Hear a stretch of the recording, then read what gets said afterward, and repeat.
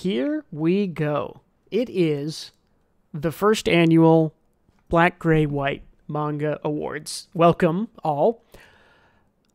My name is Bruce. I'm joined again by my partner in manga crime, Gautam. What's up? So this is our yearly manga awards. We could do weekly awards. That's kind of what the podcast is, I guess. But, yeah, kind of. Yeah, we're gonna fight it out. We're gonna take it easy. We're gonna figure out what we think the best things of 2022 are. Let's just start with a quick conversation. Gautam, how did you feel about manga in the year 2022? Oh, it was awesome. Well, the stuff I read was awesome. I think there were a few misses and, of course, cancellations, but all in all, a good year. Yeah, I agree. I mean, selection bias for us because we drop things that are bad and only continue reading good things, but I thought it was a pretty good year. I do think we lacked a little bit in new series. One of our last awards is the best new thing, and while the things that we chose I think are exceptionally good, there was not a whole lot to choose from. There were only a couple things. So lots of cancellations in Weekly Shonen Jump. Interesting year, to say the least. Yeah.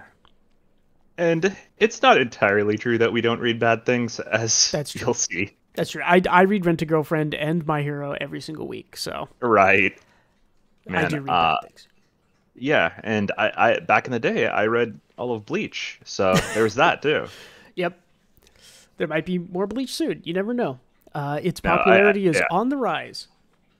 Yeah, they got a really good adaptation. Good for it. Yeah, so a quick rundown of the way this is going to work. Gautam and I each have nominated one series for each of these awards. The awards, in order, is we're gonna start out with a little bit of fun and talk about the worst thing we read this year. We're gonna do best finished series / best ending. This is for a series that has ended this year. The best art or artist, best writing, best one-shot, best ongoing seinen, ongoing rom-com, comedy shonen. We're going to talk about the best character, who we thought had the best character arc, or the best, just was our most likable character in 2022. Best story arc. This is for the sort of individual story piece that ended in 2022. Didn't necessarily have to start there. The best ongoing manga, and then the best new manga, and then a couple of honorable mentions at the end. So we'll go through those. We'll each sort of nominate one. We'll hash out which one we actually think is better, decide on a final winner, and we'll have that list at the end. Sounds like a plan. Cool. So let's get started with our one negative Razzie award. What's the worst thing we've read this year? As you can see, my nominations are on the left, Gautam's are on the right. The worst thing I read this year, almost every single week without fail, was My Hero Academia. Oh, man. Yeah, and Gautam here has nominated the 2 chapters of Ichigoki's Under Control, which, granted, is bad. Yeah. All right. Hey, why don't you start her up, and I'll go first next time. Yeah, I'll do this one. My Hero Academia is... the most disappointing thing about it is that it started pretty well, and it has some cool highs, and it has great art, and it has decent action paneling, and my god, the writing is abysmal. This Kohei Horikoshi has not done himself any services in the corners he's written himself into, the shonen tropes he's leaned into, the lack of female agency, the lack of emotional investment. Everything about the writing in this is bad.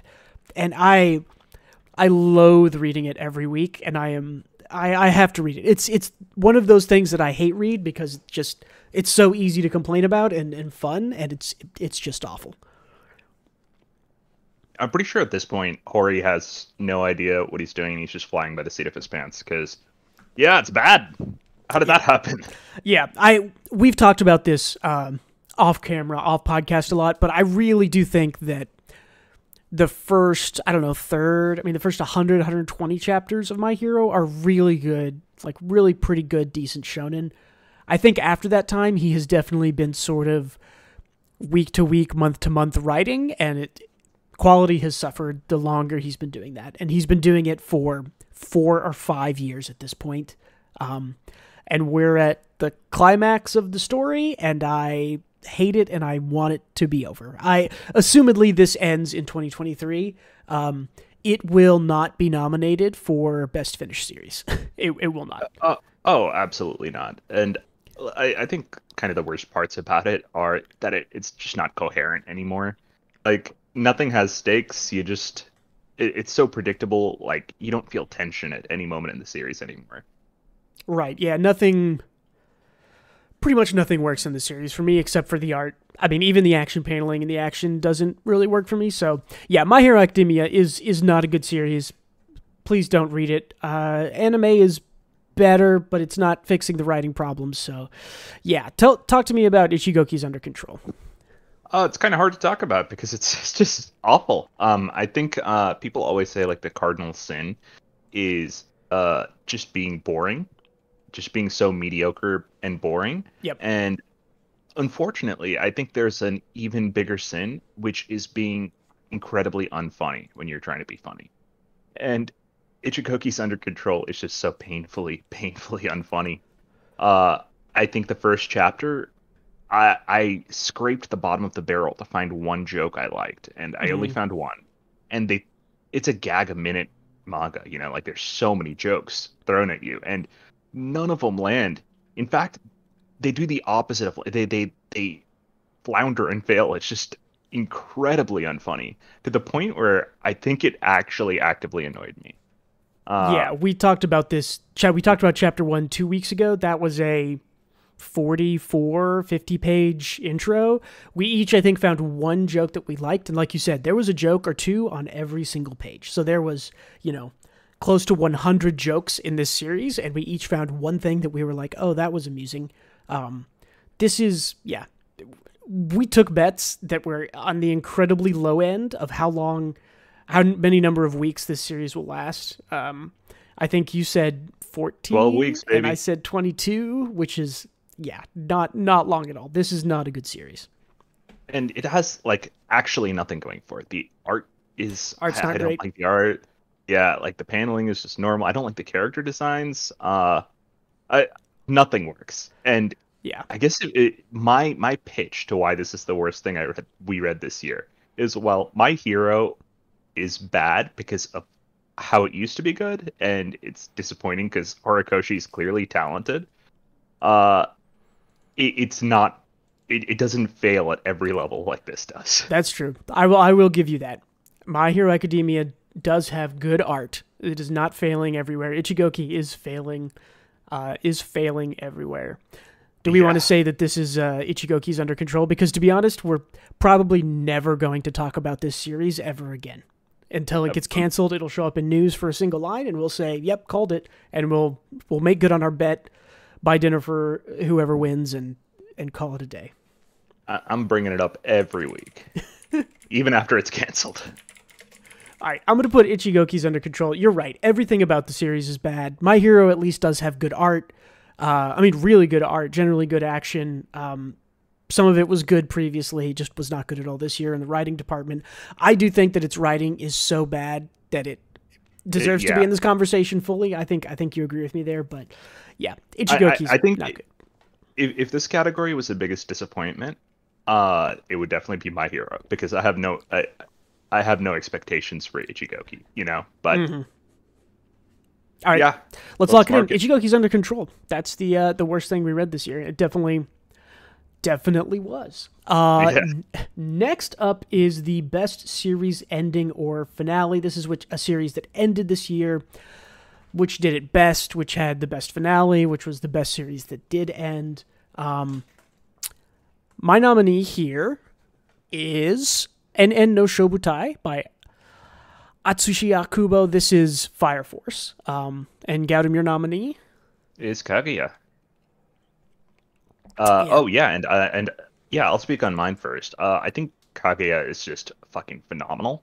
It's the best rom-com ever, manga-wise, and I honestly can't think of anything that beats it out in my eyes. The ending wasn't crazy. It was like a 10 chapter epilogue, It's and a little that's kind of subdued, yeah. yeah, that's all it needed to be. It, the ending was sweet. It was melancholy, but it was like wholesome, satisfying, and you got to see where all the characters ended up, and it was a whole last journey, my friend. So I think it stuck the landing. Akka did all the crazy stuff in the arcs before it, so I think he did a great job just capping it out.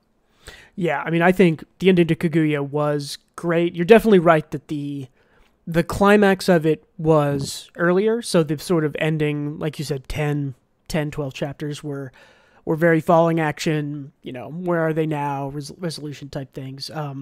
Oh, just as a side, we'll avoid spoilers in the award show in case people are wondering. The only spoilers you might see are the covers that I've used are always the most recent covers, but generally not a whole lot of spoilers here. Yeah, Kaguya's great, and it's an amazing series, and it ended, and it's sad. I don't know what else to say other than it's really good, and It's a masterpiece. it's Yeah, sad that it ended because there were clearly Akka still had jokes to tell because he did not run out or recycle those at all. take it to versus, man. That's true. Um, Oh wait, that's one. that is what that's different. I'm mixing up great writers here. Yeah, there's only a few of them. So Yeah. on the other side of the coin of a sort of subdued, calm ending that just kind of lets its characters, fade away in a very satisfying way, Fire Force, man. Now, Fire Force only published maybe 10 or 12 chapters in this time frame in sort of December, January. I think it ended the middle of February this year. But boy, I mean, Fire Force overall, I just finished reading a week or two ago. I loved it. I thought it was great. But the last 100 chapters, and specifically in the last 100 chapters, the last about 40 chapters, and specifically in those last 40 chapters, the last 10 or 12 chapters are so batshit, off the wall, insane, crazy, wild, well drawn, cool style. I mean, Akubo is known for his style, right? Soul Eater and Fire Force both have such cool style. For Kaguya, I would definitely say that it's maybe the better series that had a decent ending. Fire Force was a good series that had such a stellar ending. And I know that you haven't read this, but I think you've heard about some of the things that happened in it. And it's, But I've read Soul Eater, yeah, and that ending was buck wild too. So I mean, can this imagine. this is even more buck wild than Soul Eater. There's no comparison.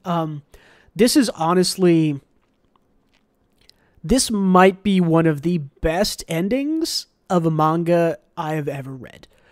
I think Really? I honestly think when the anime gets here, this will probably be, I don't know, 6 seasons, maybe 7. I think when the anime gets here, people are going to start talking about the things that happen in sort of that last 100 chapters, 40 chapters, and people are going to go back and check this out again and realize that it's good. I mean, I think I'm going to release a review video on Fire Force as soon as I can. But man, the ending to this is just so explosive and buck wild and full of this meta commentary and twist. It's just crazy. I mean, it's the exact opposite of Kaguya, which is why this is an interesting conversation, because Kaguya was very, yes, that happened, these people ended up together, that relationship progressed, it's very comfy and kind, and the end of Fire Force is not. The end of Fire Force is explosive and wild and crazy, and it all sort of comes to a head in those last, 10, 20 chapters, so. Man, yeah, I bet that author is buck wild. So I gotta read Fire Force. You need to read it. I think it's super enjoyable. As far as shonen go, I mean, it's in a lot of ways it's the sort of prototypical shonen. Like they just talk for 2 or 3 chapters and then battle for 20, and then they do that, and they do that for about 200 of the 304 chapters, and then, like I said, you get to the final 100 chapters, and then you get to the last 40 or 50. And Okubo starts I mean, I can't say anything other than he starts meta commenting on his own shonen and other shonen around, using characters in the story in a way that I have not. It's like breaking the fourth wall without directly breaking the fourth wall. I getcha. Yeah, it's Well, you know what? I'll cede this one to you. I think Kaguya had an amazing ending, but I think it was also like it wasn't groundbreaking or anything. It was just satisfying, and I think the series as a whole is incredible. Yeah. But So, well, here for the sake of the conversation, do we want to say this is the best series that had an ending, or the best ending to a series? I think let's do best ending. Okay, I was about to say, because if it's best ending, I think I have to give it to Fire Force. If we're going best series that ended, I would give it to Kaguya here. But yeah, I mean, we could even put this as a tie, but let's give it to Fire Force. We'll give it to Fire Force. I really suggest reading it. It's fun. It's good. Akubu's a good character writer too. So yeah, just great. The next thing on the list we have is best art and artist. This is the same thing. The artist gets the credit for the art in their series. I don't think many artists do multiple series, so essentially you've picked one series. This series is a little weird because it's kind of like picking the best Elvis impersonator when Elvis is allowed to participate. And you'll see that when you see our nominees. My nominee is Tatsuyuki Nobu for Dan.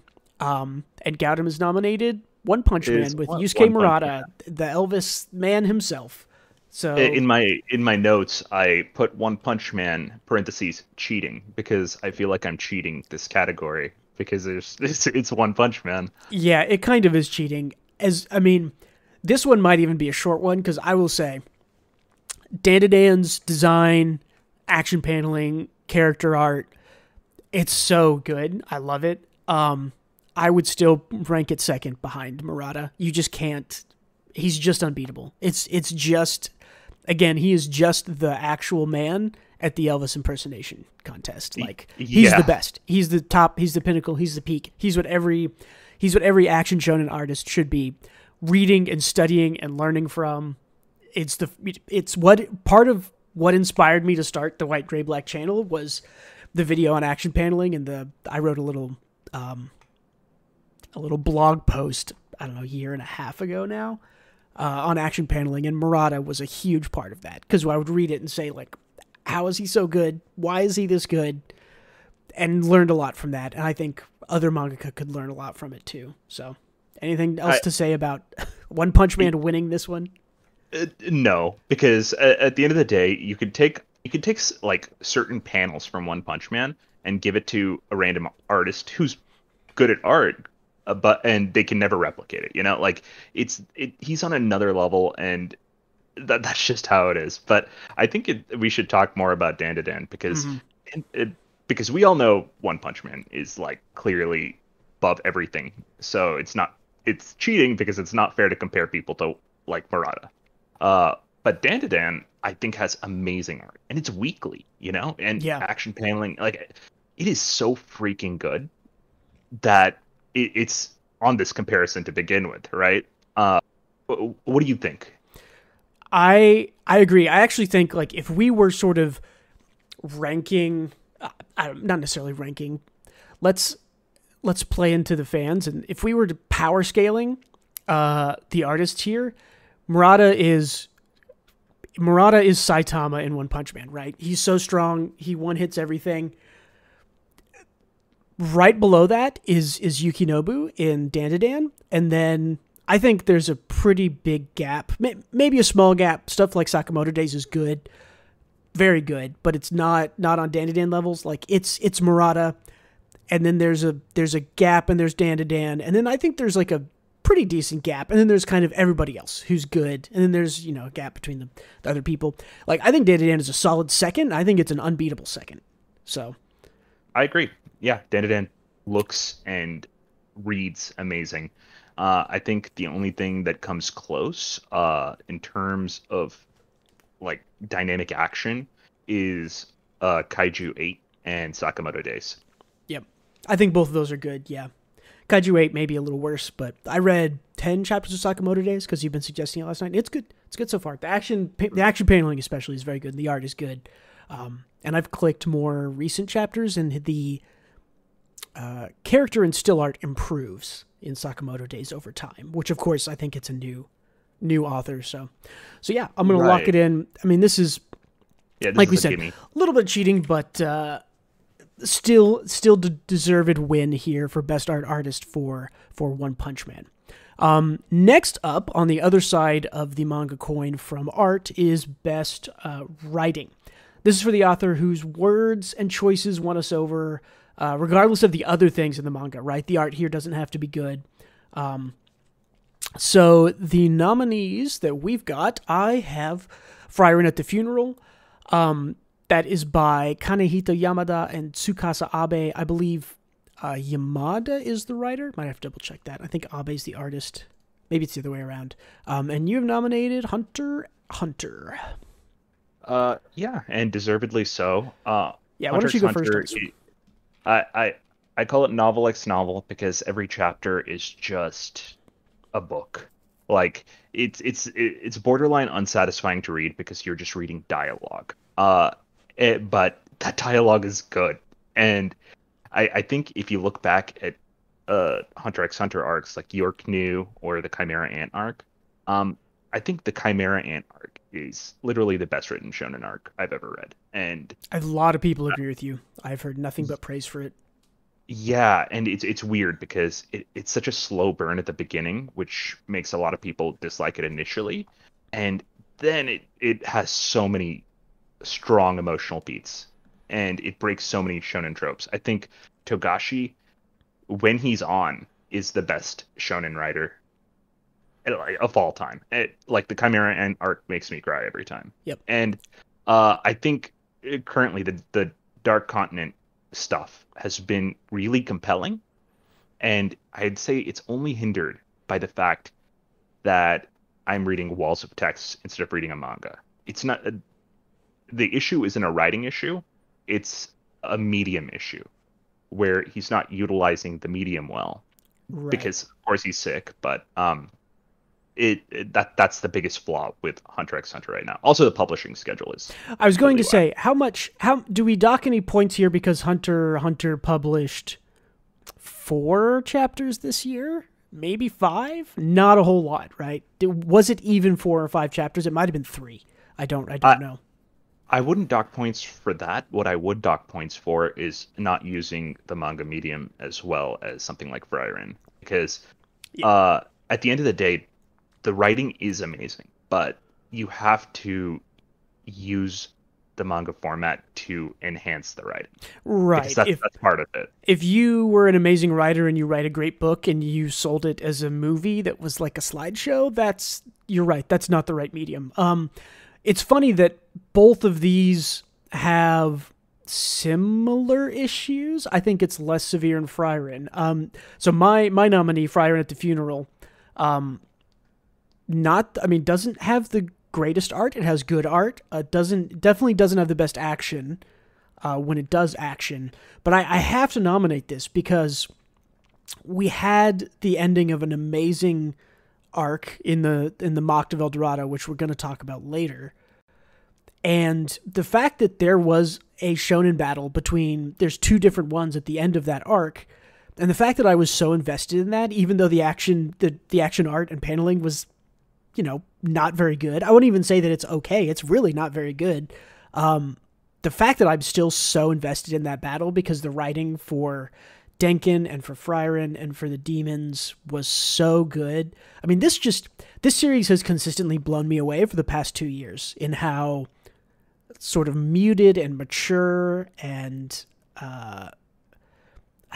how aesthetic the writing is. That doesn't make a whole lot of sense. It has this very specific style that no one else is really hitting in. I mean, this is technically a shonen, right? It's a little bit seinen shonen split, but this sort of high fantasy, not an isekai. It feels adult. It feels somber. It feels melancholy. It has all these feelings that you just don't get out of most other popular manga. And I'm glad that Friaren is very popular also. I mean, I think that the writing here is just exceptional. And I never get exactly that. I was gonna say it has every chapter has a melancholy feeling, even like the ones that are happy, and there are quite a few, right? Uh, Yep. you're right. I don't think it's had a bad chapter. Even the ones I like a bit less than others have been great, So, Yeah, I uh, mean, there's definitely a lot of series where you go, oh, okay, that one was filler, or we're transitioning from one thing to another, whatever. I think every chapter I've read, I go like, it's like you said, it's compelling, it's interesting. Um, I this is where I get to expose myself. I do not read Hunter x Hunter because I watched like 30 episodes of the anime and thought it was bad. It is. I thought the start of Hunter x Hunter is the most generic, bad shonen, full of every trope in the world. I know everyone's like, once you get to Nen and Chimera Ant, I know that there's good stuff later in it. It's so hard for me to invest all that time and to not get it, not even feel like it was just okay, right? Like reading Fire Force is not amazing early on. It's good though, and it's interesting enough that I could keep reading it. And I thought Hunter x Hunter was legitimately bad at the start, so maybe someday I'll and get around to it. But I will say it is trope filled at the beginning, yeah, and it's kind of supposed to be, but I totally get where you're coming from. The difference is I found it fun, so I was able to go through all that stuff, and not worry too much, and then it dynamically shifted hmm or drastically shifted to something amazing. At the third arc, technically, is yeah, and when I don't think I got that far. When I watched the yeah, new version of the anime and got through the intro competition or whatever it is, trying to get their license, hunting license. Is that yeah, what they're doing? yeah, the Hunter exam arc. Yeah, I just man, I have a problem with like I understand shonen main characters are generally, young boys, 12 to 18 or whatever. I did not like Gon. He was too childish for me, and it wasn't in sort of a fun but powerful way. I don't know. Nothing worked for me. I'll start at a better arc maybe because I've been introduced to the characters. I know who they are. So this decision's kind of on you then, Gautam, because you've read both of these. I've only read Fire, and I know Hunter x Hunter has good writing. I do think it should lose some points, and I do think it loses because there are only 4 or 5 chapters of this published this year. But it's up to you. What I'm do you think? I think those chapters were good, but I'm still going to give it to Freyr in here because at the end of the day, this is still arc setup. Like it, Mm-hmm. Hunter x Hunter is in a spot where like nothing crazy is happening at the moment, quote unquote. So yeah, definitely Freyr Yeah, in for this. yeah. I also think it doesn't win because you pronounce the X in Hunter x Hunter every single time. So we'll just No, no, it's there, and you have to pronounce it just like Yuri Triangle Camp. yeah. So we're the rest of the podcast is going to be us fighting about pronouncing the X in Hunter x Yeah, Hunter. yeah, exactly, and we'll see who gets the award for that. Well, I mean, I can link to Togashi himself talking about the thing that he wrote and created, and just I'll calling link it the Hunter guy. x Hunter. That's pretty solid evidence, my dude. I'll link the creator of the GIF pronouncing it GIF in return. Oh, Yeah, this actually is turning into us arguing about the X. Okay, it's it let's move. will that'll be another time. Yeah, Okay, so yeah, best writing, Friday at the Funeral. This is amazing, well deserved win.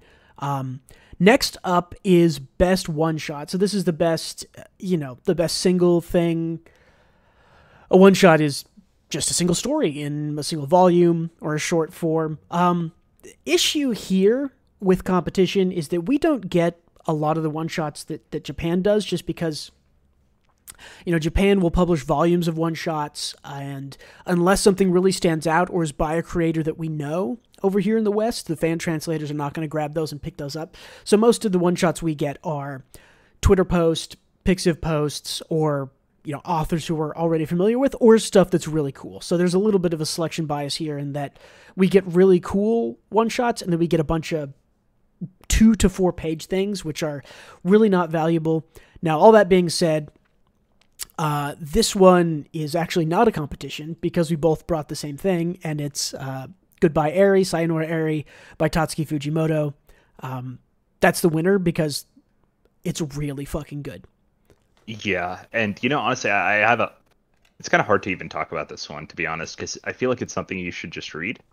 Mm-hmm. Yeah, this one's an easy choice. We both said that in our notes here. It's like no contest here, and I said, yeah, who are we kidding? Yeah, I Because this mean, is, yeah, it's the best one. it's good. Yeah, I mean, so Fujimoto last year also came out with another one shot. That's name I'm forgetting. That was also, I would have given, if we had done this last year, I would have given 2021. That's what I was gonna do, and then I remembered it was last year Yeah, because I like that one even better. It was so good. yeah. Man, what was the name of that? I'm gonna search it real quick.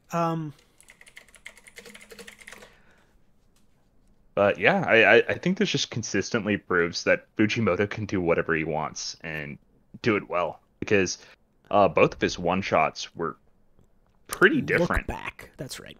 Look back. Yeah, they were really different, and they're good. And I think what both Look Back and Goodbye Aries show is that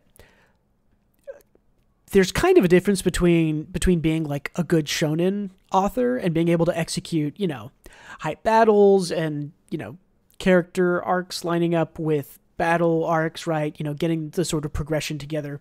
A shonen is set up differently than other types of stories, and the fact that Fujimoto can do Look Back and, Look Back, which was super personal and again very very kind of muted, and it's about manga and manga artists, and it's sad and it's also uplifting, and then to do something like Sayonara Eri, which is kind of more weird and uplifting, and it's a little sad but also hype. I mean, think about the last page of this, right? No spoilers, but when you get to the last page of Sayonara Eri, you will not be sad even if you were sad previously. And it just shows Fujimoto's absolutely a good writer who can do a lot of different styles and a lot of different things. And I mean, I really hope after he finishes part 2 Chainsaw Man, I hope he just writes, I don't know, two more one shots, only does one shots, more Chainsaw Man, who knows, but he's just good.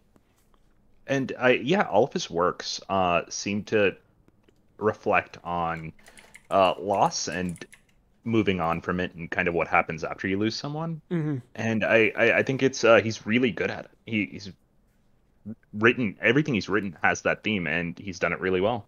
Yeah, it's just great. I mean, again, no contest here. I don't think there were Yep. any. I don't even think I could remember any other one shots. There was the weird, the one by the Deus author with the chicken god with the sacrifice. I didn't read.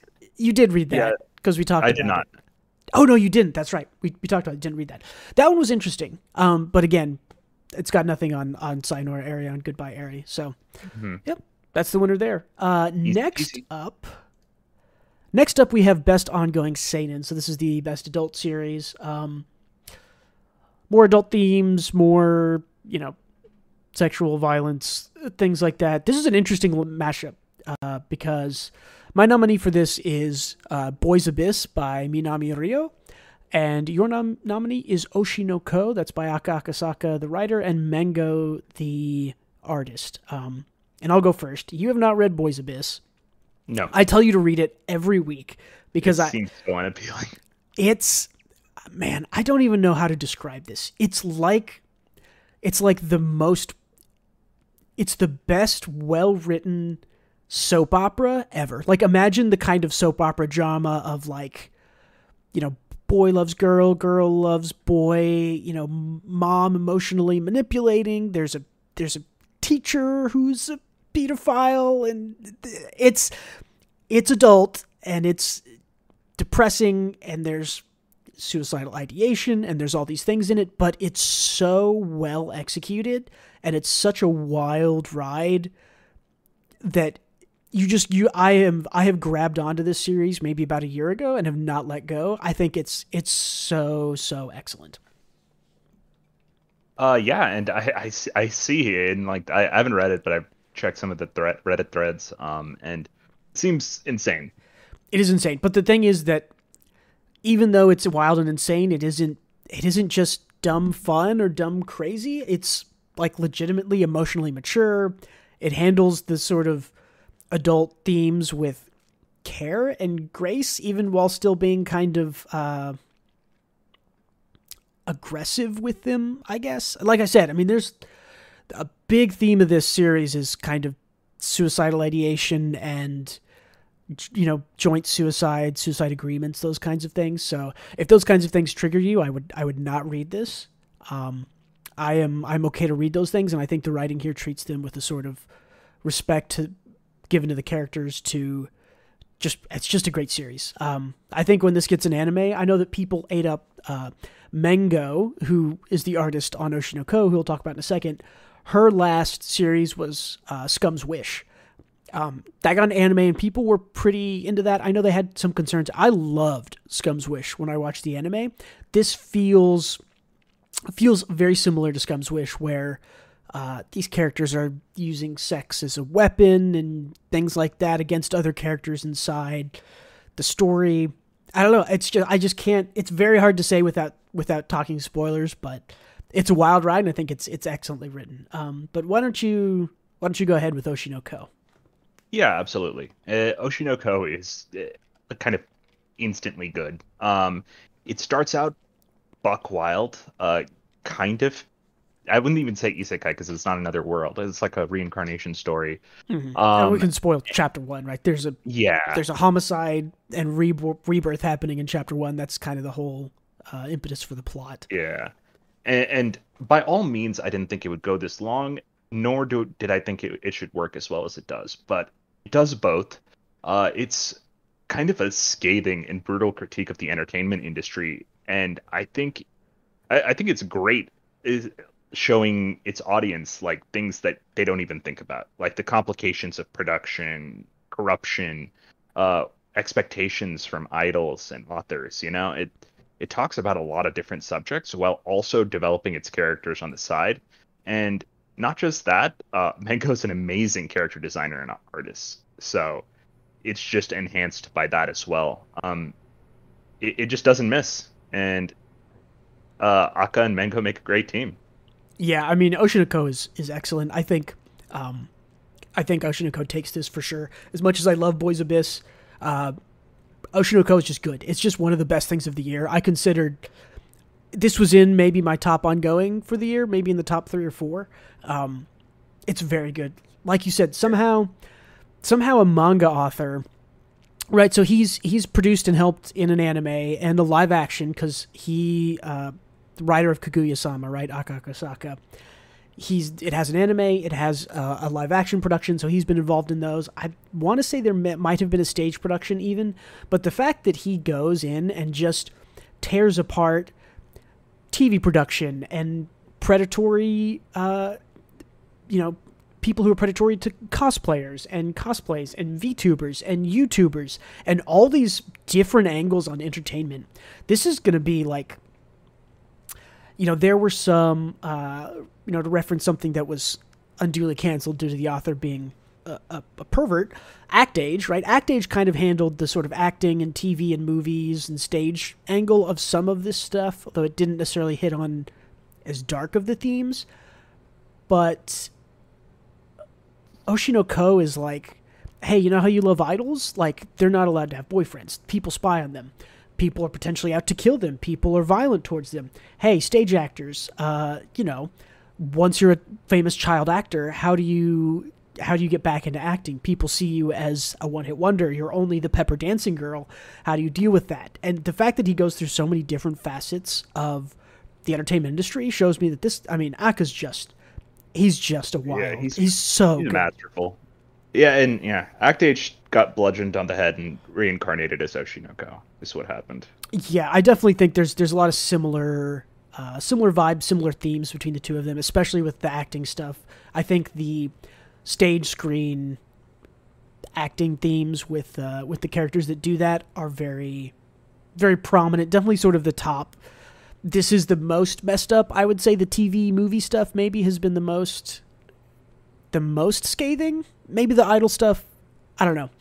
We'll have to see where it all goes, but yeah, I mean, Oshinoko wins this for me. As good as Boys Abyss is, Oshinoko is just excellent. Mango has great art, although I love the art in Boys Abyss is also very good. So yeah, best ongoing seinen, Oshinoko. Any last comments on these two? Nope, it is decided. Cool. Next up is best ongoing rom-com or romance. This one, I have some issues with your nominee, but we'll talk about it when we get there. All right. Again, just what's the best rom-com? What's the best romance? My nominee here is Don't Toy With Me, Miss Nagatoro by Nanashi. And your nominee is Dan to Dan, which I would say is not a romance. I don't think a shonen having romance belongs in this category, but I will say I disagree. if we were looking at which shonen has the best romance, this Dan to Dan wins by like easily. So why don't you go first on this one? Sure. I think Dandadan does romance better than most romance manga. I like Nagatoro, but I think it does romance even better than Nagatoro, because I think the issue that a lot of rom-coms run into is that they have to stall. Mm-hmm. And Dandadan not being primarily a rom-com, even though it is, because it has romance and comedy, since it doesn't have to wait or fill or stall, they develop their characters so much more naturally. I feel like Okuren and Momo's relationship kind of develops so fluidly and naturally, and it does something really well, which it doesn't beat the audience over the head that they like each other. And I think a lot of rom-coms get into that habit of doing. They have to explicitly show, because that's kind of the climax of every chapter if you're writing a rom-com, especially a long-running one.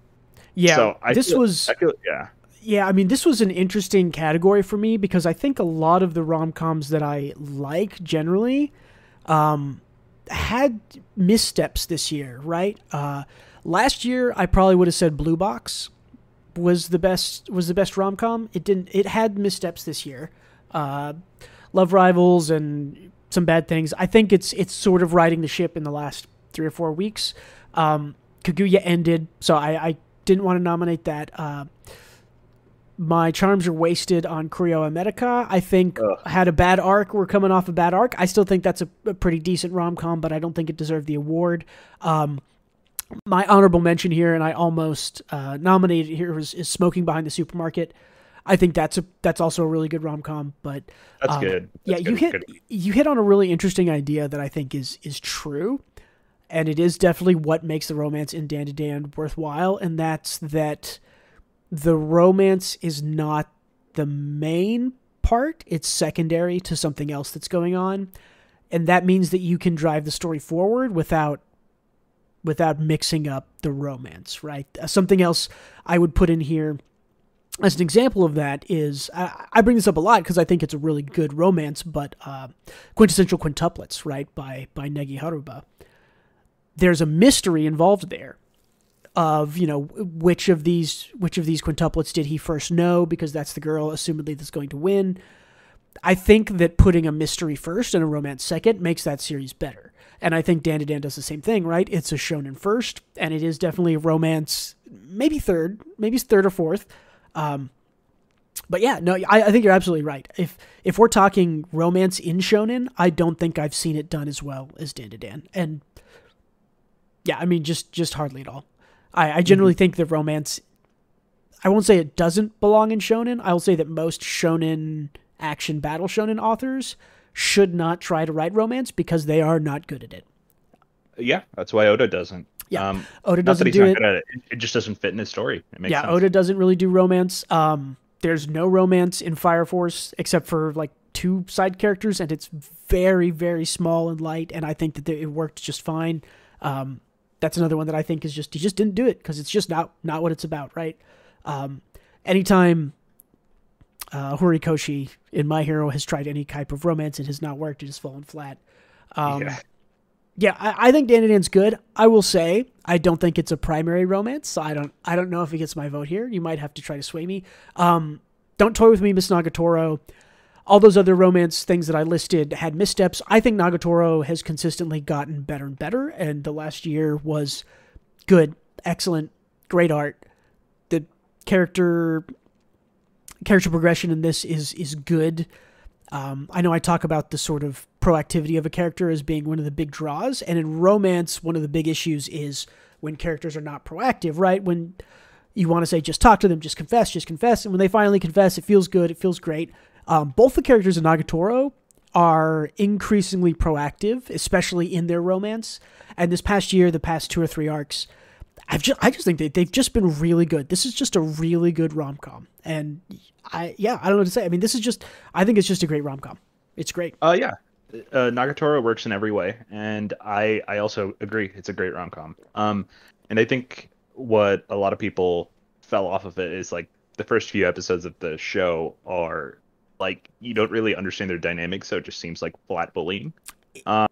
Even when you understand their dynamics, because I came into this sort of in the middle of it being published. A lot of these things, especially rom-coms, you can kind of pick up in the middle, understand the week to week of it. So I picked it up, I don't know, maybe 60 or 70 chapters in, something like that. And then I went back and read the start. Even when you understand the dynamic, it's just straight bullying at the start. Yeah, this does not have a strong start unless you're into being bullied by little girls, which is, who knows. But I think it's just gotten better, right? Like it's the first maybe 10 or 20 chapters are a bit rough, but after that, I mean, I think this is going to go down, not on Kaguya level, but this is going to go down as one of those rom-coms that if someone's like, hey, I want to read, a shonen rom-com, what do I read? You're going to offer Kaguya, Nagatoro, maybe a couple of the other older ones, but I think this series is just good. It's just solid. And to be honest, it gets a little bit of a boost because all of the other previously good rom-coms had missteps this year. So it's light on competition, I would say, but it's very light on competition. I would honestly only put the only competition in my eyes that it has, if you exclude Dan to Dan, is Smoking Behind the Supermarket, Kubo Wants to Be Invisible, and the Sweat and Soap one. Telework. Yotabanashi. Yep. And that just started, so I can't gauge that. Yeah, yet. It's new. Definitely very new. So, how in love are you with Dan to Dan winning this? I think it's better. But I'm fine giving it to Nagatoro since it's primarily it's first and foremost a rom-com. Yeah, I think Dan to Dan is maybe going to take home a later award. So I think we give this to Nagatoro. I'm glad you brought up Dan to Dan and talking about the romance in it because I think you're right about everything you said. I think the romance in it for a shonen is really, really good. But yeah, let's give this to Nagatoro. I'm glad we were able to talk about the romance in Dan to Dan though, because I think that's a good points and stuff. It just goes to show how everything works in that series. And yeah, looking forward to every chapter. Anyway, it's decided. It is decided. It's Nagatoro. All right, I'm going to take a quick bathroom break for about 1 minute. So we're going to go on break real quick, and we will be right back. All right.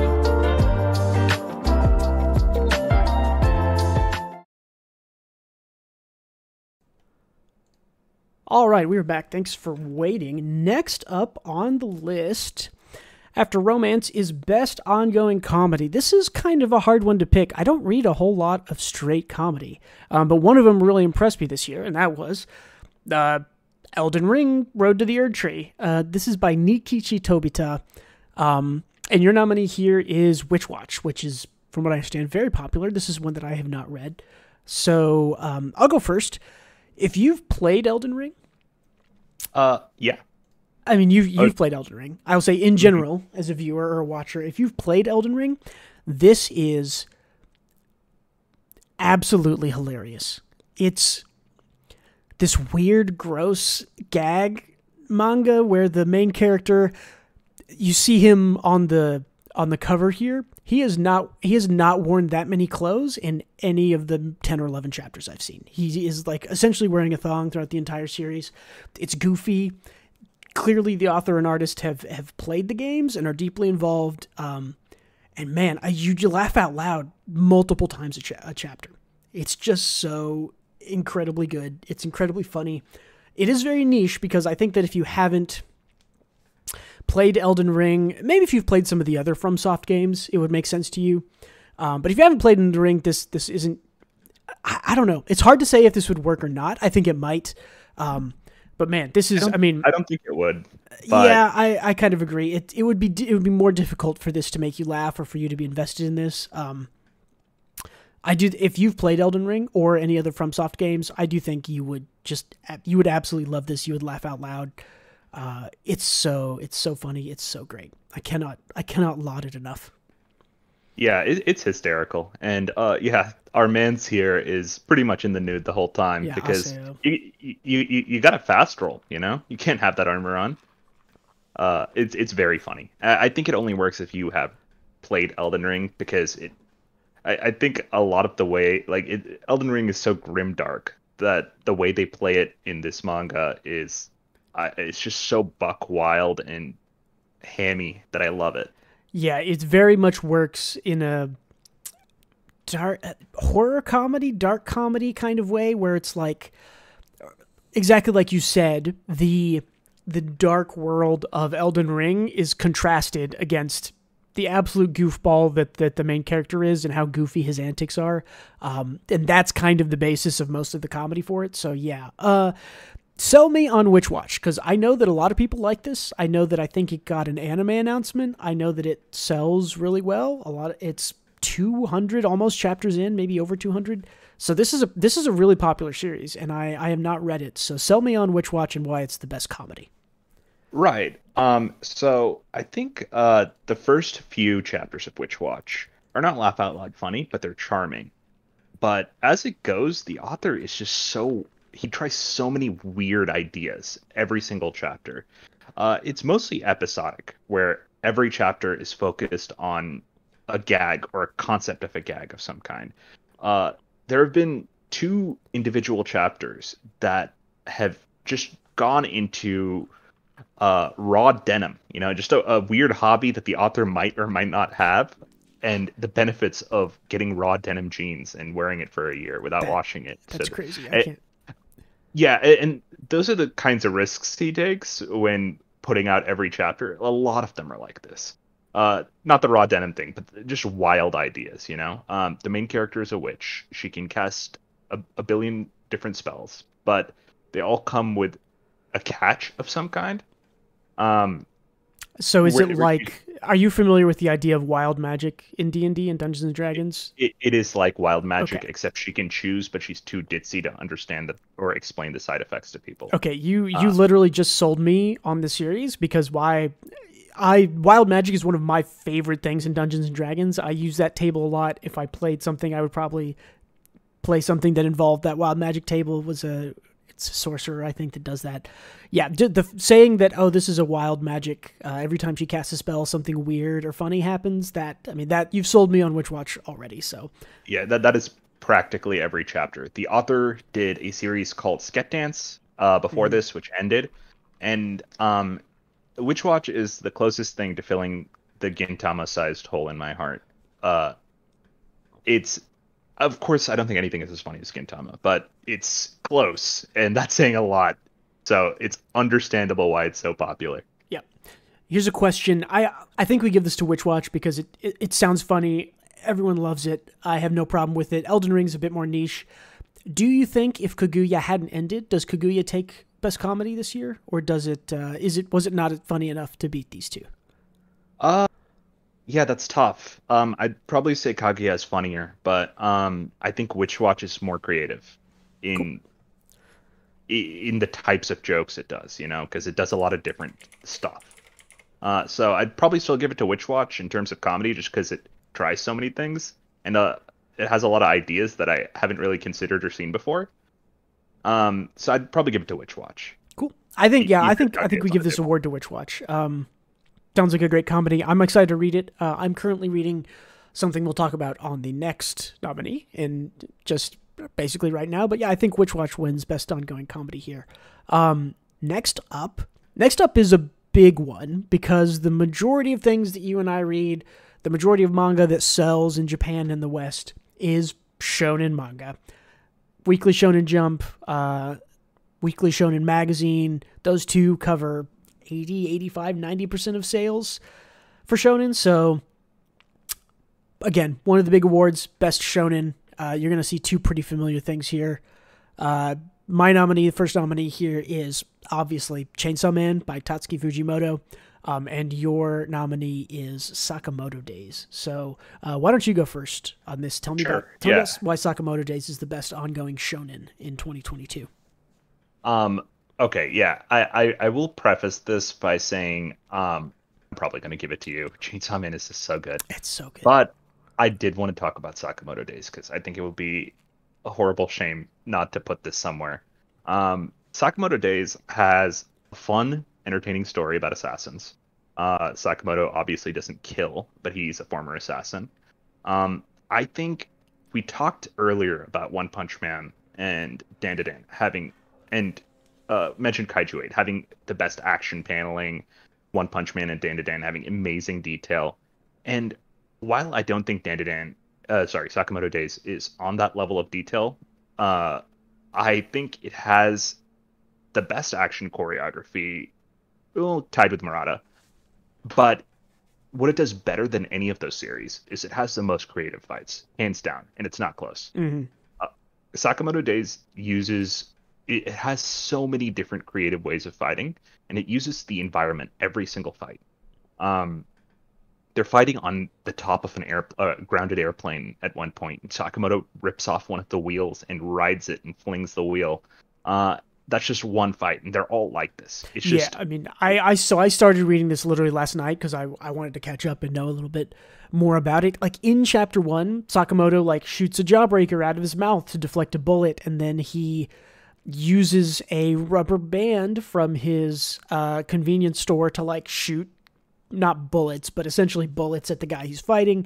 So yeah, I mean, even in the first 10 chapters, there's a fight that happens on a roller coaster, and then on the roller coaster track as the cars come by 2 or 3 times as these two guys fight. So yeah, I definitely agree with you. The action here is super creative. I would say more creative, maybe honestly than anything I can think of. Yeah, I mean, I'm only 10 into it, so I would say, some of the things in Dan are pretty creative too, but they're more typically creative, if that makes sense. This is more like do something wild and funny. That fight that I was talking about on the roller coaster ends with one of the guys dressing up in a bunny suit, and they crash onto a live stage show that's like a Power Rangers stage show, and he ends up beating the guy wearing the bunny suit. So one of the main characters he has a mind reading ability, and then there's Sakamoto, who's sort of like the best assassin ever, who's retired. And that fight is the mind reader guy with his eyes closed, reading the mind of Sakamoto, as Sakamoto tells him exactly how to fight, while he's in a bunny suit fighting this guy with poison. And yeah, you're absolutely right. This has some of the most creative fights. So far for me, again, only about 10 chapters in. The writing is just okay. It's just fine. Serviceable. It's just fun, all in all. You're not going to get a Citizen Kane out of this, but it enables the action super well, and the story is just entertaining. So Yeah. Yeah. So on the other side is, I think, our winner, almost uncontested, is Chainsaw Man Part 2. Yeah, I mean, Fujimoto already won one of our awards with the best one shot. I would argue here, obviously, that he also has the best ongoing shonen. The beginning of Chainsaw Man Part 1 and this are both a little bit slower than what the later arcs would be in Part 1, and I think will be in Part 2. But I think he's shown growth in writing. I think the first 20-25 chapters of Part 1 of Chainsaw Man are good, but they are more typical, they are more tropey, they're a little bit more standard. Still goofy, fun characters, still good writing. Here, I think he has broken that a little bit. There's less tropes, there's more female agency, which is something that I'm always calling for in shonen. And man, people were hyped for this to come back, and I do not think it's disappointed. The action has been great. The story has been good. The new characters are awesome. The plot twists are amazing. It's just good. It's just the best. It's just one of the best shonens around right now. So what do you think about Chainsaw Man? No, it's phenomenal. And the thing is, like, it hasn't even had that much action. It's had a lot of chapters so far, but it hasn't had that much action. And good, because you need to develop Asa as a character. She's our second main character. So it's just working really well. It's setting up a lot of intrigue and compelling plot points. And I would say, unlike the one difference I think I feel at the moment is, unlike the first Chainsaw Man, we're following Denji. Everything is out of his control, and he's not very inquisitive to find out what's going on behind the scenes, and that's kind of the onus of the villain's plot and all that stuff. Here we don't really see kind of a hidden mastermind yet. It's more of like kind of an internal duel between Asa and Denji at the moment, and I think that's different and compelling. And and I think you've hit on one of the points that makes Part 2 really strong. And again, Fujimoto's a good writer, so he made the right choice here. He essentially introduced a new protagonist, right? Asa is the protagonist of Part 2, I would say so far, is the main character. Denji is present, but he is more of a secondary character, and I think that is what makes this just as compelling as Part 1. I think if we just had Denji again and we're finding out what he's doing, I think it's not as good as what we've gotten. And you're absolutely right that in Part 1, Denji's sort of thrown into doing work for other people, doing jobs for other people. Aki's kind of his caretaker and all this stuff. So he isn't doing much other than kind of being pointed at people and saying, turn into Chainsaw Man and fight that. And that's kind of what he does for the first 20-25 chapters. Here things are different in that he has control of his own life, but that isn't a good thing because he's a bit of a moron. And Asa's kind of, we're learning she's a little bit of the same way, right? She does have control of her own life, contracted with the devil, just like Denji, or similar to Denji. But she's also kind of an idiot. And so things are just going sideways. I can see on the horizon the series improving and getting wild again. Everything that I've read from Fujimoto has started much more tropey and muted and soft than it ends. It ends much more wild and out there. So really excited to see where this goes. We both agree Chainsaw Man wins this. Yeah. I will say, though, I don't think Asa's an idiot. I think she just has very low self-esteem. Well, I don't know. If you read that first chapter again with the chicken... War Devil's an idiot. Yeah. Well, they're both kind of idiots, which I think is a good part of it. But yeah, Chainsaw Man wins this best ongoing shonen. Only being published for 4 months now. I think it started back in September. Yeah, not too long ago. Yes, but I mean, it's amazing what Fujimoto can do in just 4 months. That he can beat everything else, I think, for us. He's so talented, yeah. So very good. And let me start the next one since it flows. Yeah, so the next one, you can go first. The next one is best character. In manga, this is the character in 2022 we thought had the best arc, the coolest stuff, the thing that was most compelling to us. So yeah, you can see it again. My nominee here, this is where I chose my One Piece nominee. We're only allowed to nominate One Piece once. But yeah, I nominated Monkey D. Luffy here. I think he was great. And you nominated Denji from Chainsaw Man. So yeah, start us off. Yeah, I think Denji is a compelling disaster train crash of a human being, and I love him. I think he is clearly in some kind of funk or depression, because Chainsaw Man 1 it clearly fucked him up in a lot of ways, it seems. Oh yeah. Uh, and his worst tendencies are kind of on display in part 2, if you've seen. Um, Unlike part 1, he doesn't have a collar on him anymore, so no one is holding the leash. He's just kind of doing whatever he wants. And when he does whatever he wants, he just does a bunch of stupid shit and lives incredibly impulsively. And that fits the character perfectly. He's very well written.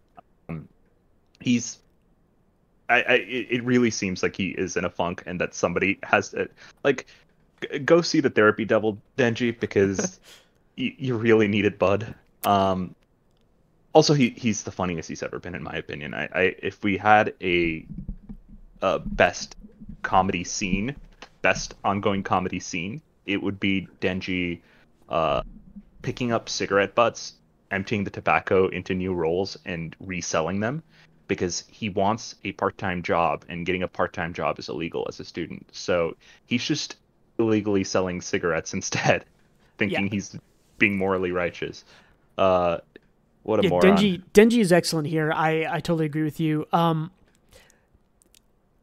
Yeah, what to even say?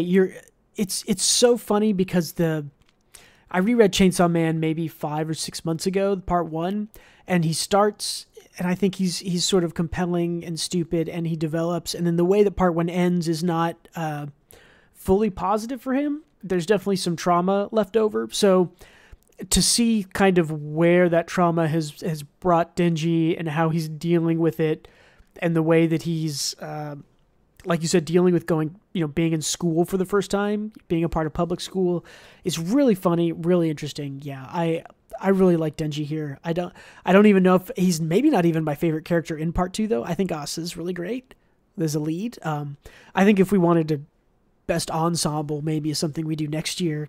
Chainsaw Man maybe would win that for me. Yeah, my last series, my favorite was Power. Yep, a lot of people's favorite. On the other side of that, a bit more lighthearted, although the things that happened this year, I have to try to talk about the last 12 months of One Piece without spoilers because a lot happened. I will say less here. The things that Luffy did in the last 12 months of One Piece are some of the best in the whole series, I think. Wano arc, end of the Wano arc, the final battle that he was in of the Wano arc that probably started before last December, before the time of this year started, was just excellent. I am continually impressed by Oda in how committed he is to having Luffy be his main character. So many large shonen that have large casts will sort of swap between another character will be the sort of main character for 10 or 20 chapters, and then they'll maybe come back. I mean, even Fire Force did this at the end, right? I talk about the last 100 chapters. I think the Shinra, the main character, is only in maybe less than half of those last few chapters, and somehow Oda continues to keep Luffy growing, and he's compelling, and he's still the main character, and he's still the most important character, and the things he does are still in character, and even though he develops and changes and grows, he's still Luffy at his core. It's just excellent. I mean, I know you and I both love One Piece, so Absolutely. And I think a lot of pitfalls that some people fall into is either flanderizing a character or trying to write your protagonist like how you would react to something. And I think Oda has been so incredibly consistent of keeping Luffy that you won't doubt for a second that he falls into either of those pitfalls, because Luffy is just Luffy all the way through, and his reactions are predictable at times, and they catch you off guard at times because that's just him as a character. it's great. This is a real competition in my opinion. I know which way I'm voting. Are you okay? Tell me your vote. I'm Uh, 50-50 on it, to be honest. for me, it's Luffy easily. I'm totally down. I mean, that's my nominee. I think Luffy wins this. One Piece deserves to win something every year. Yeah. I think this is the category to give to it. So, yeah, I think the best character in 2022 is definitely Luffy. I would not have put him up for 2021 or 2020, which I believe is when I caught up to One Piece. But yeah, 2022 was Luffy's year. So I think he absolutely wins this. And man, how hype was Gear 4? Or sorry, Gear 5. Yeah, I mean, So sick. no spoilers, but yes, it's when It's on the cover. it is on the cover. So I mean, and you knew it was coming. Yeah. And if you are interested in One Piece, check it out. Don't let the chapter count intimidate you. I wish there was more. Almost everyone who reads One Piece doesn't think it's too long. They think that there's not enough of it. So, the next one, which is our final sort of specific category before we get into this kind of best of the year, is best story arc. So this is sort of the best arc that doesn't necessarily start in 2022 but ended in 2022. Which of those do you think had was the best little self-contained story inside the series? My nominee here is the Dreamy School Life arc in Ranger Reject by Negi Haruba.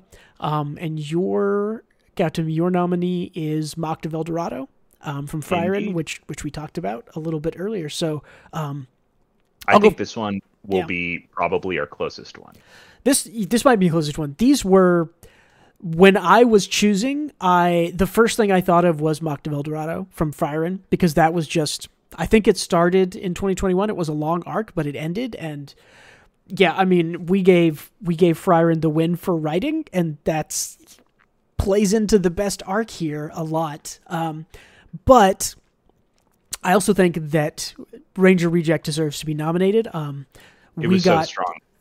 So very strong. And coming off of the heels of what both you and I considered sort of a rocky arc with the sort of garage fighting arc. Yeah, kind of boring. Every 2 or 3 chapters was good, but not every chapter was good. To go straight into an arc that was, 20 or so chapters that were consistent, good, satisfying, great end, great new characters. And speaking of Ranger Reject, we got a drop for the trailer, which looks awesome. We'll maybe talk about that a little bit next week. But sorry, did you mean Go Go Loser Ranger? Nah, English translators. Please it's so bad. Yeah, but go ahead and take her away. Yeah, I mean the Dreamy School Life arc. I'll try to talk without spoilers. Main character joins the Green Rangers team, who's sort of a psyops in small team intelligence type thing. They go into the dream, which the executive, which is the bad guy, kind of creates, and they're on it's one of my favorite story tropes, which is time loops, right? I love time travel. You'll hear me talk about it occasionally. Time travel stories are my favorite. It started with my mom introducing me to Back to the Future all those years ago. I love Back to the Future Part 1, Part 2, Part 3. They're all great. I love time loop stories. And this is a good one.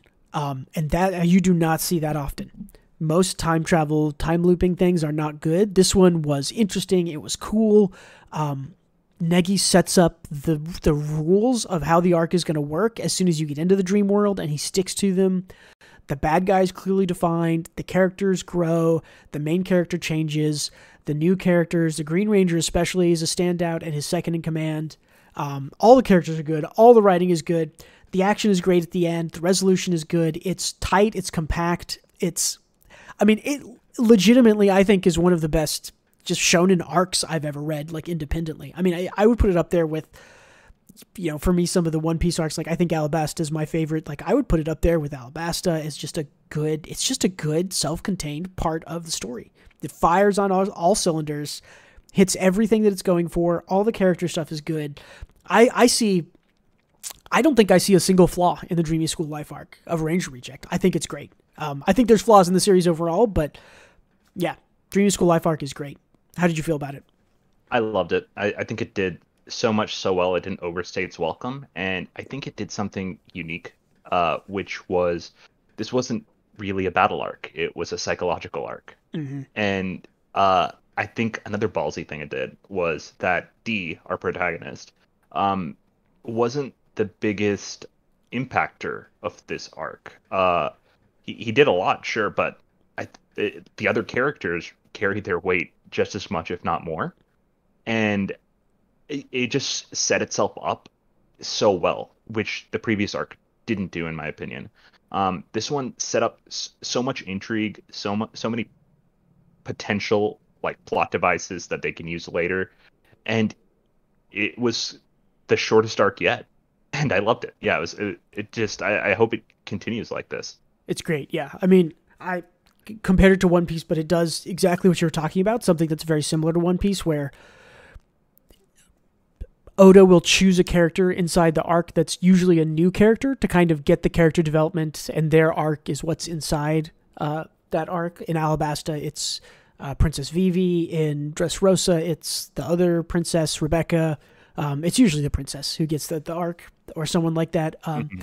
This kind of did the same thing, right? It introduced the green team, and it's the second in command of the green team who kind of gets the arc and is the focus of this arc. And I think that's something that helps it out, is kind of focusing on that thing. And I think, I'll let you talk about it. I think Mocked of El Dorado does the same thing with Denkin, right? As Mhm. much as our Frieren and her little team is still the main focus of the overall story, I think that the Mocked of El Dorado arc is Denkin's arc to carry, and I think he carries it well. So tell me a little bit more about that. Yeah, and it's a shame that these two are going against each other because I don't, in my eyes, Mock to Eldorado does not lose as an arc, Yeah. even as good as Ranger Rejects arc was. In Freyren at the funeral, it's clear Freyren is incredibly powerful, right? And it's interesting that Mocked, one of the demons, is just the strongest being on Earth. He turned an entire city into gold, including all the humans, everything around An it. entire Um, county, is yeah, essentially miles and and miles of gold. and they actively have a barrier keeping it contained. That's weakening by the day, you know. And I think the strong part of this arc, and you said your thing is time loops, which is super fun. My thing is kind of like what Brerin explores a lot is what it means to be human, and it sure as hell does that in this arc. Demons in Brerin are pretty unique because they are pretty sociopathic in ways where they don't understand human emotion. They can't even begin to comprehend it. At Right. best, Yeah. they'll mimic it to trick humans or to agitate them to in order to kill them. Um, but they can't grasp it. And Mocked is pretty unique because he tries very hard to understand. Right. Uh, We talk about this a couple times, but I compare the demons, the devils in Frieren to, they're essentially Asimov's robots, right? They do not understand humanity yet. They kind of, the things that they understand and emulate about humanity are kind of programmatic. They think, oh, if I cry and beg for my life, they might spare me. Demons have tried that a couple times, and Frieren can see through it. Yeah, and this, I mean, you're right. The interesting thing about Mocked here is that Mocked knows this, and he actively, he's proactive in that he actively tries. He says, I want to understand humans. I want to be able to feel empathy, which the demons don't feel. I want all those things. That's what I'm after. And then he still, turns the whole city to gold. And how does he deal with that? How does, even though I think I said that Denkin carried this arc, I'm reconsidering now that I think it's actually Mocked who probably is sort of the main character of this arc. He has a sort of character arc, although I wouldn't necessarily say that he is does, changed yeah. by the end, but he goes through a character arc in it. And yeah, I will give up. I'll give up the Dreamy School time loop arc of Ranger Reject because, yeah, I agree. Mocked of El Dorado, Frieren is incredibly strong. It's won tons of awards that it deserves, and I think Mocked of El Dorado is the best arc it's had, and that's really saying something. It's easily the best arc it's had, and uh, like I still probably would put Chapter One of Freyrin as the best. Hmm. That's because it's self-contained and it's easier to say that. But Mocked of El Dorado was phenomenal, and I think what I liked about Mocked is like at the beginning, before he tries to understand humanity better. His way of understanding was like experimenting by giving like two kids a sword and telling them to kill one another and Yeah. asking what emotion they felt after one of them was dead. And to make a monster like that sympathetic is hard work, but I think they actually the author managed to do it, and that's impressive. Because Mocked was sympathetic towards the end. He wasn't a good person, but I think the audience felt for him in a lot of ways throughout the course of his arc, and it's just very strong writing. Yeah. Have you ever read I think it's of Mice and Men? Did you ever read that in high school Yeah, years yeah, ago? I The have. big guy with mental problems. Is it Um, Lenny? Lenny. I was going to say Larry, but Lenny. I think Lenny is right. Yeah, Lenny. I again the demons are so interesting in this because they, in the way that Lenny, for a different reason, right, sort of can't comprehend his own strength and how that can kind of hurt things and people around him, but he wants to, and he's eager to learn and be friends with animals and stuff. And I see kind of a lot of that here, which is, it's really saying something to compare a manga, Friar from the Funeral, to Steinbeck, who's an all-time great American author. But there's just a lot of the same things going on here with Mocked. So yeah, I mean, I give it to Friar and the El Dorado arc here. You're right, it's exceptional. I think if we were talking about individual arcs as the best of the year, this beats everything for me. This is so good. Yeah, and I know that we both decisively picked Freyr in here, but I have to say this was tough because both were so good. But yeah, I'd also give it to Freyr at the funeral. All right. Mocked of El Dorado arc from Friarin wins Best Story arc of 2022. And we are on to the last two awards. This next one, I actually think, is the toughest one. Although these last three are all pretty hard for me. But yeah, Best Ongoing Manga. So this is just, what's the thing that was published this year that we kept coming us back. I thought about this as, what's the one thing every week that I just can't wait to read? And for me, that's Dan to Dan by Tatsuyuki Nobu. And for you, it's One Piece by Eiichiro Oda. So why don't you go first? You don't have to sell me on One Piece, but tell me why One Piece was the thing that you had to go read every week, the best ongoing manga of 2022 for you. Yeah, actually, I know I don't have to sell you on it because I made like a bet with Bruce, and he read like all of One Piece in like a month or 2 months or something. But yeah, I will preface this by saying I won't be picking One Piece going forward because I think it's cheating because I love it too much, Yeah. and I have an obvious bias. Yeah, But well, and we did establish a limit of, you can only nominate One Piece for a single category. So I nominated it for right, best character. You nominated it for best ongoing. It won't be showing up I, here I for just that. feel like it'll be best ongoing next year too. So I'm not gonna pick that True. next year. But Yep. anyway, yeah, One Piece was spectacular. This was the conclusion to the Wano arc. If you haven't read One Piece, it's a huge arc, and there's a copious amount of world building that set up the universe, the One Piece universe and characters and everything for how this arc progressed, and it shifted a lot of the things within the world, and it did so while keeping it incredibly fun and entertaining, and keeping the Straw Hat crew just as carefree and jovial as ever. Uh, I think One Piece is peak fiction. Every single chapter this year and every year has the best pacing out of weekly shonen. Every chapter has so many tidbits of world building and lore that you can think about, while also having uh, plot developments, action. It's all interwoven, and Oda does it amazingly. I Yeah, don't know One when he Piece has is, time to write the story, but yeah, One Piece. It's, if you read it, you skip ahead 2 minutes when we're done with this conversation, because right, One Piece is just that good. A couple of things that you called out that I agree with. We're at a moment in the story in One Piece now where instead of asking more questions in the world building, we're starting to get answers. And I think that's definitely one of the things that is compelling. One Piece has always sort of provided some answers to things as we go along, but the end of Wano and the last 8 to 10 weeks of One Piece has really just opened up the world through answering the questions that we've had for some of them 22, 23 years.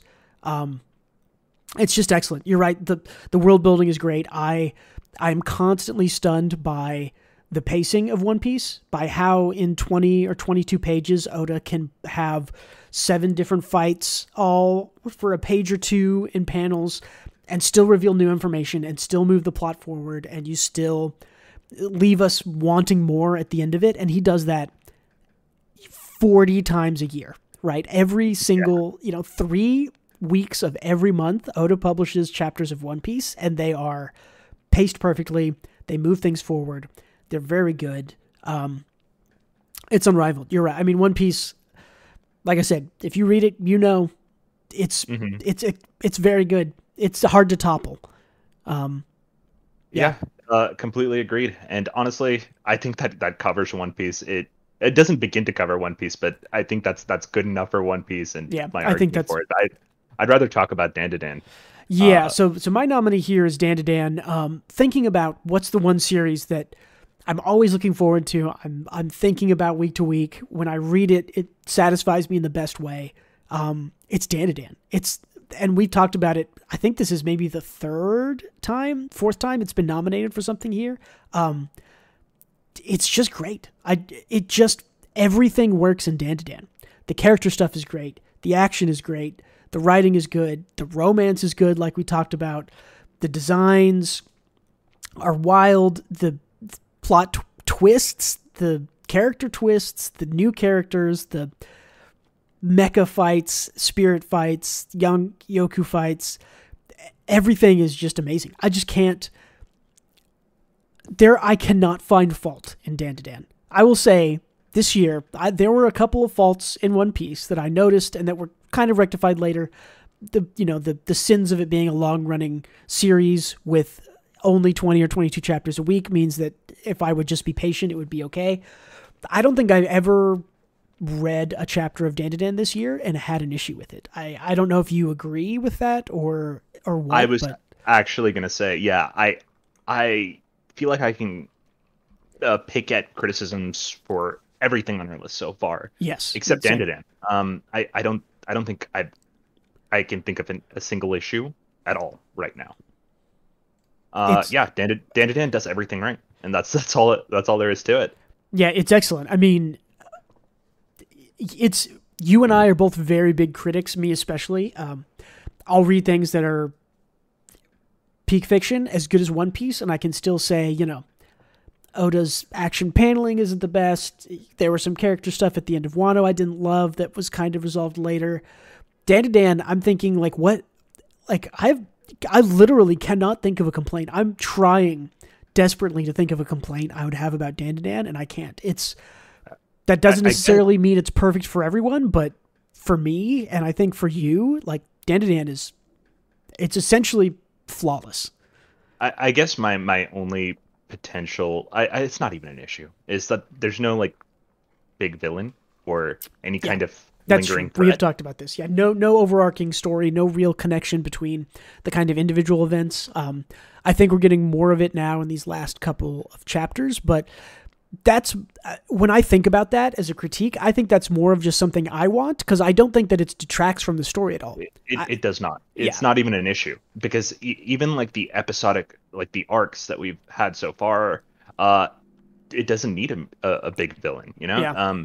The only reason we're thinking about a lingering threat is how do you end this? Where are we going towards the end? But that's like a meta question, and I'm sure the author will do it at some point. But at the moment, it's perfectly fine the way it is. Yep, you heard my keyboard type. I typed in Dan here. As good as One Piece is, it's always going to be good. I think Dan wins this year. Do you agree? No, I think it's One Piece. You think it's One Piece? Okay, the conversation continues. While I do think Dan doesn't do anything, and I think sure there are points in One Piece that you can pick apart, or have issue with, like the Yamato thing. I I don't think I've felt peaks reading manga like I have this year with One Piece. And this I was think, maybe the best One Piece has ever been. Very close to it. I would put Wano as probably my number 2 or 3 best arc in One Piece. So yeah. Same here. And I think it's been this way because I loved Whole Cake, But the thing is, I think there were so many dynamic shifts within the world of One Piece, like so many developments, so many answers that I think that's the culmination of it being built, like all these questions being built up over 20 years, like 2 decades, that are getting the payoff. I can't think of anything better than One Piece at the moment. I won't bring it back next year though, I swear, unless it ends. But man, I have to give it to One Piece, even if I can't criticize Dan. The highest highs were from One Piece. I'm hard pressed to give up Dan here because we didn't give it the win for romance, which I think is right, and we didn't give it the win. Where did it else for best art and artist? I think. I don't think we need to give it a win just because it didn't get one before. I feel like there should just always be a separate category that just says best One Piece, and it's the winner is One Piece, and that happens every year. Because you're right, One Piece is always good. Why don't we just make a category for best One Piece? Since I won't be bringing it up next year, because I'll remember that next year. Yeah, as a meme. Will you concede me? Will you concede me Dan? I will ask this of you. Imagine if I just said no and we continue talking about this for like 15 minutes. Yeah, let's go Dan. It's honestly, I would not lose a single second of sleep if One Piece won here. It's very good. I think how consistent and virtually flawless Dan has been. I almost said One Piece because it's that good. I think our metrics are different here because for me, it doesn't need to be flawless. It just needs to hit me harder. Mm-hmm. And Dan hits me plenty hard. It's really good. But no, I'm fine with Dan because I do think One Piece is just perfect. Yeah, it would be a shame not to put something as good as Dan that's currently running and kind of new, not super new. I'm kind of in the same. I know that's not how award shows should work. You shouldn't go, oh, this deserves an award. We haven't given it one. Let's give it this last one. But at the same time, I don't think we'd change our minds. That's the thing, right? Like because I think both are so fucking phenomenal. Yeah. And the thing is, I wouldn't lose a wink of sleep over this either because I think Dan. Yeah, we could literally. I will hold on. Let's just flip a coin for it to see. No. Let's do it. Let's do it. The chance. Okay. Leave it. Let's leave it to RNG because I think we can do this. Okay. Head. Give me tails. Give me tails for One Piece. Tails for One Piece. Heads for Dan. I think this is worth it. These are so equally stellar that it's up to it. So you've got tails. I've got heads. Yeah. Let's do it. All right. One Piece wins. All right. Well deserved. I'm down. Honestly, I was going to say well deserved for either outcome. That's how much I like both of these. Yeah, I agree. And honestly, yeah, this one was the hardest category. You're right. I think this is the hardest category. We've spent 10 minutes on it now. I think this is our longest discussion. This is very, very hard because this is, like you said, some of the best of the the longest running peak fiction shonen, best moments, hypest hype, coolest power-ups, great character moments, it's cool story reveals versus a smaller and more self-contained and newer story that is essentially flawless. How do you choose? A coin flip is how you choose because there's no other real way to do this. I will not lose sleep over this. One Piece wins best ongoing manga of 2022, and I'm good with it. I'm great with it. I agree. Yeah. All right. The final category is the best new manga. I saved this for last because I think this is the most interesting conversation to have, and I think this is the most important as what's the best thing that has started from December 1st, 2021 to December 1st, 2022, or November 31st, 30th? How many days are November? 30 days in November. Best new manga. I think both of these are incredibly heavy hitters because it's not just that, oh yeah, it's the best thing of the year, but other stuff is better. I think these two are both incredible manga in their own rights and have every right to be in the discussion of best ongoing next year, best story arc, all these things. My nomination is Yomi no Tsugai by Hiromu Arakawa of Full Metal Alchemist and Silver Spoon fame. And your nomination is Akane Banashi. Mm-hmm. And you know what? I'll take it away this time. Go first, yeah. Akane came out with a lot of other new series, i.e. Earthchild, Dororon, that one with the Demon Mafia. Yeah, Ayashimon. Yep. And it stood out in just so spectacularly. Akane is the best protagonist of the lot easily, and it covers Rakugo, which is just an interesting niche hobby within Japan, and outside of Japan, it's nothing. Nobody knows what Rakugo is, and to have that as a manga on a comic like Jump that's mainstream everywhere in the world now is bold. And the thing is, it makes it interesting. An issue I had with Cypher Academy is not displayed here. It makes Rakugo so very interesting. The characters are great. Akane is hot-headed, spirited, but also flawed in the parts where she fails. She's overly headstrong. Yeah, she's overly headstrong. She fails, but she also acts like a normal human being and learns from it. She eats humble pie like pretty happily because it's a learning moment, and she realizes that. And that's done in a way that makes her incredibly compelling and feels like someone you can root for very easily. Yep. I mean, I'm with you on this. I love Akane Banashi. It's excellent. It's so good, and I think I was telling Bruce about this, but it's like Shokugeki no Soma or Food Wars and Chihaya Furu in that they're kind of battle shonens or sports manga in a way, where right. This one I was gonna comment. Akane is very much framed as sort of a sports manga with training. We've gone through 2 or 3 training arcs, competitions, sort of a tournament. There's a tournament arc essentially already in this, so it's so very creative in playing with shonen tropes. And yeah, I mean, I agree. This is maybe the best lead character in classic Jump right now. I mean, maybe Luffy wins, but Akane is just excellent. Yeah, best new character for sure. I can't think of anything. Any new character from this year better than Akane. Yeah, at the very least. I hate to use the overused phrase breaking the mold, but this is a shonen that is, you mentioned it, very much breaking the mold. I mean, female lead character is not common. I'm trying to think true solo female leads in Weekly Shonen Jump. Is this the only one? There's got to be another one, right? Surely. Ruri Dragon. Yeah, that's not big. If that's do we count that?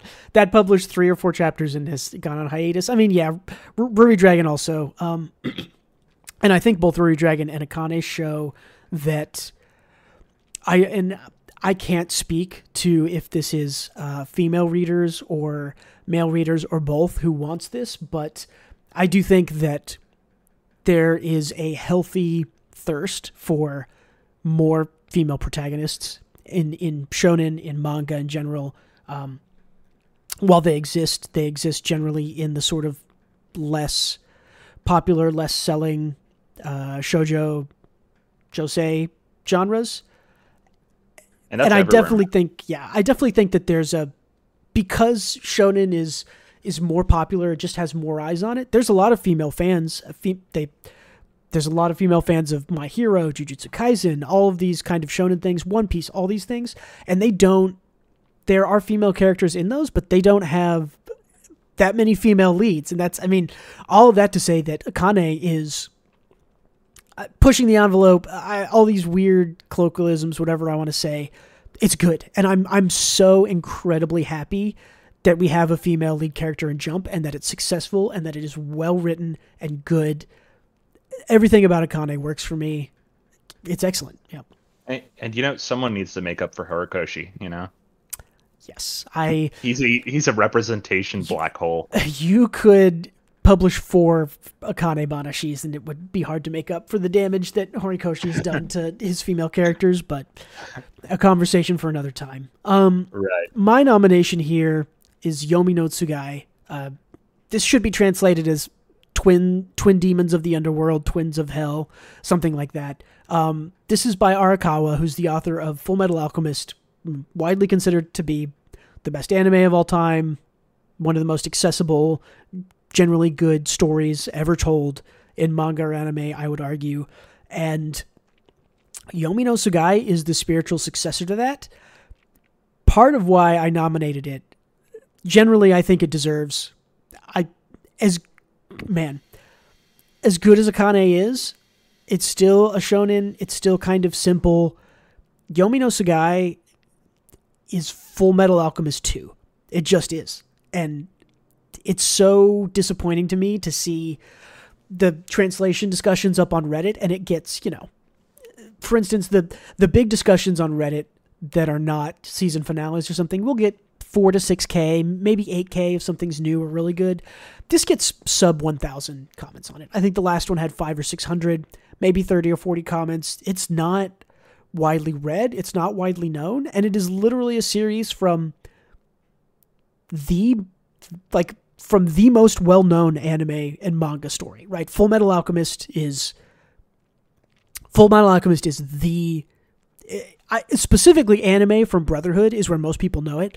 It's the anime, right? When someone asks, what do I watch to get into anime? What's the best one? Mal still, I think, has Full Metal Alchemist as number 1. It might be number 2 now from voting. Who knows? And this is more of it. It's more of her incredible world building. It's more of her incredible characters. It's more of her incredible character designs, which I love. The style, the power system is interesting again, just like it was in Full Metal Alchemist. And as much as we talked about Akane being sort of a champion or an important part of being a female lead character, I would argue that Hiromu Arakawa, as a female author, is pulling equally her weight. How accomplished she is in the world, and that a female mangaka has produced not only Full Metal Alchemist, which is, again, universally acclaimed, Silver Spoon, which is also universally acclaimed for people who've seen it, though a bit more niche. This new series is so good. I cannot even tell you. The first chapter is amazing.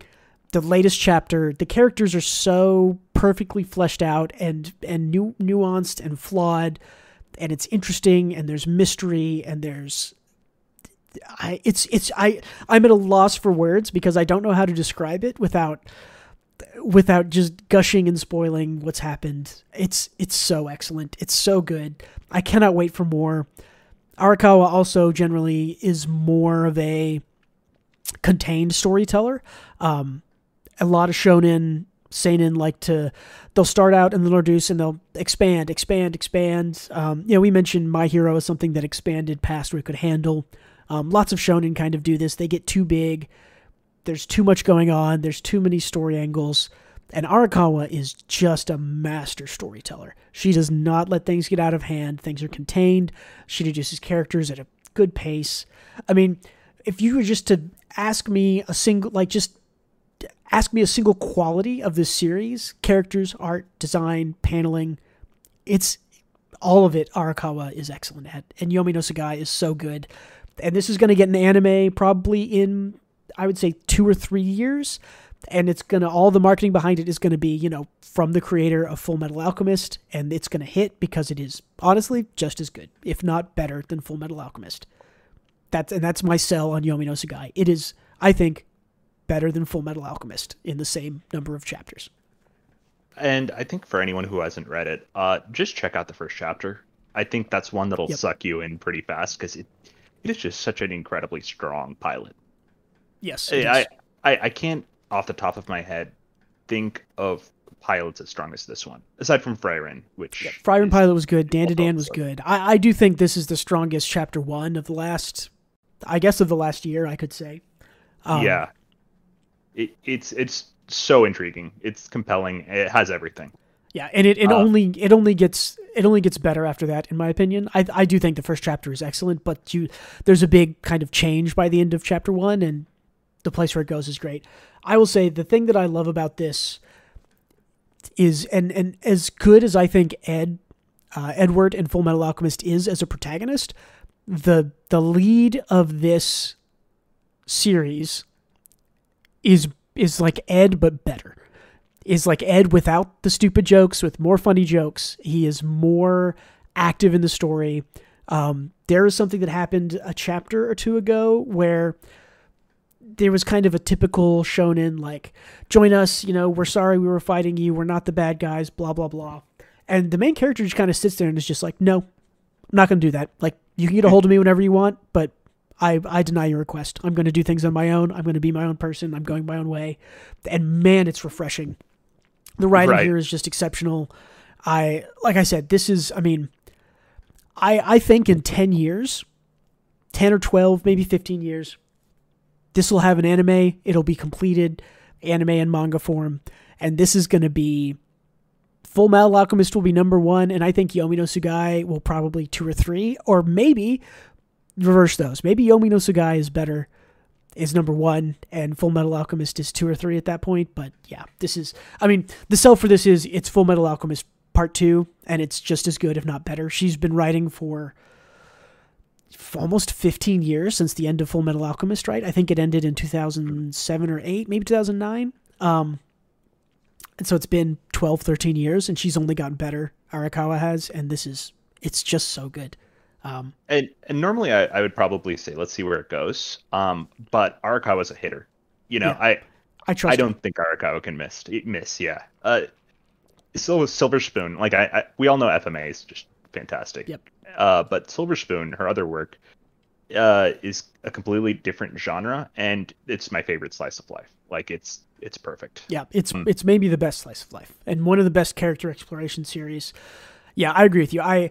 There is definitely something to be said. I think there's 11 or 12 chapters of this now. I guess it would be 11 chapters. I think chapter 12 will be coming out in a month or so, or a couple weeks, to a week or two here.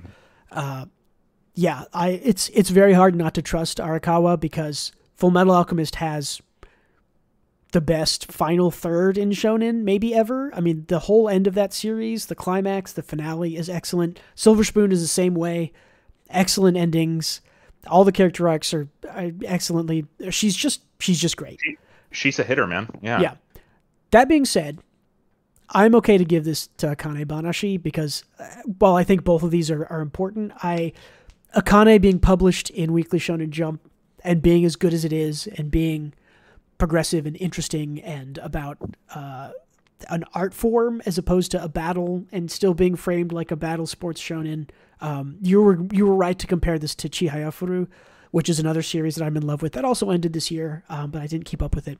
Maybe that should have been there instead of Fire Force. But the thing is, I think Yomi no Tsugai probably gets it next year. I think Yomi no Tsugai will.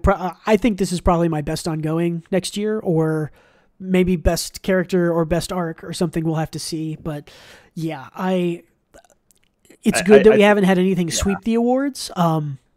Next year, it's going to be Dan to Dan and Yomi no Tsugai battling it out for me because this series is excellent. I think we give this to Akane. I think it means a little bit more in this case. I think so too. I think yeah. Sorry, go ahead. No, I was going to say I think Arakawa has her awards and has been lauded enough. I don't. Does she need our 3 viewer, 5 podcast listener reward here? Maybe not. If it's better, yeah. If it's I agree with that. I think they're both good. I think these are tied. Yeah, we give it to Kane here. I think I think it's Akane Banashi, and I think it's well deserved. So that's it for awards. We're gonna do one more quick thing, which is just a couple of honorable mention shout-outs. These are things that we thought were good throughout the year. I wanted to shout out Witch Hat Atelier, which is a series by Kamome Shirahama. this is, I started and caught up on this. It's about 60, 65 chapters now. The best paneling in any series ever. Murata is actually second to the paneling that Shirahama has here. This series is very good. This series is cute. It's Harry Potter with cute girls doing cute things, but also magic is serious and important and artistic. I love this series a lot. My other honorable mention is Spy Family. As much as we talk about this week to week, sometimes being up and down, I think it's been super consistent now that we think about it. Flashback arc with Lloyd was great. The current school bus hijacking arc is good. You're on the Boat was good. I think when you look back at the year that Spy Family had, and also the sales it had, the anime released, I can't not give a short call out to Spy Family. So if you aren't checking either of these out, definitely give them a try. So what are your two? And honestly, Spy X Family has been solidly consistent. Like, no X. Had just the tennis arc, which I didn't really love, but and I think that was actually more than a year ago now, but Yeah, it might have it's a been right while at the start of the year. I don't know. And if my only issue is a very short arc, then I think this is a good series. My two are Iruma Demon Academy.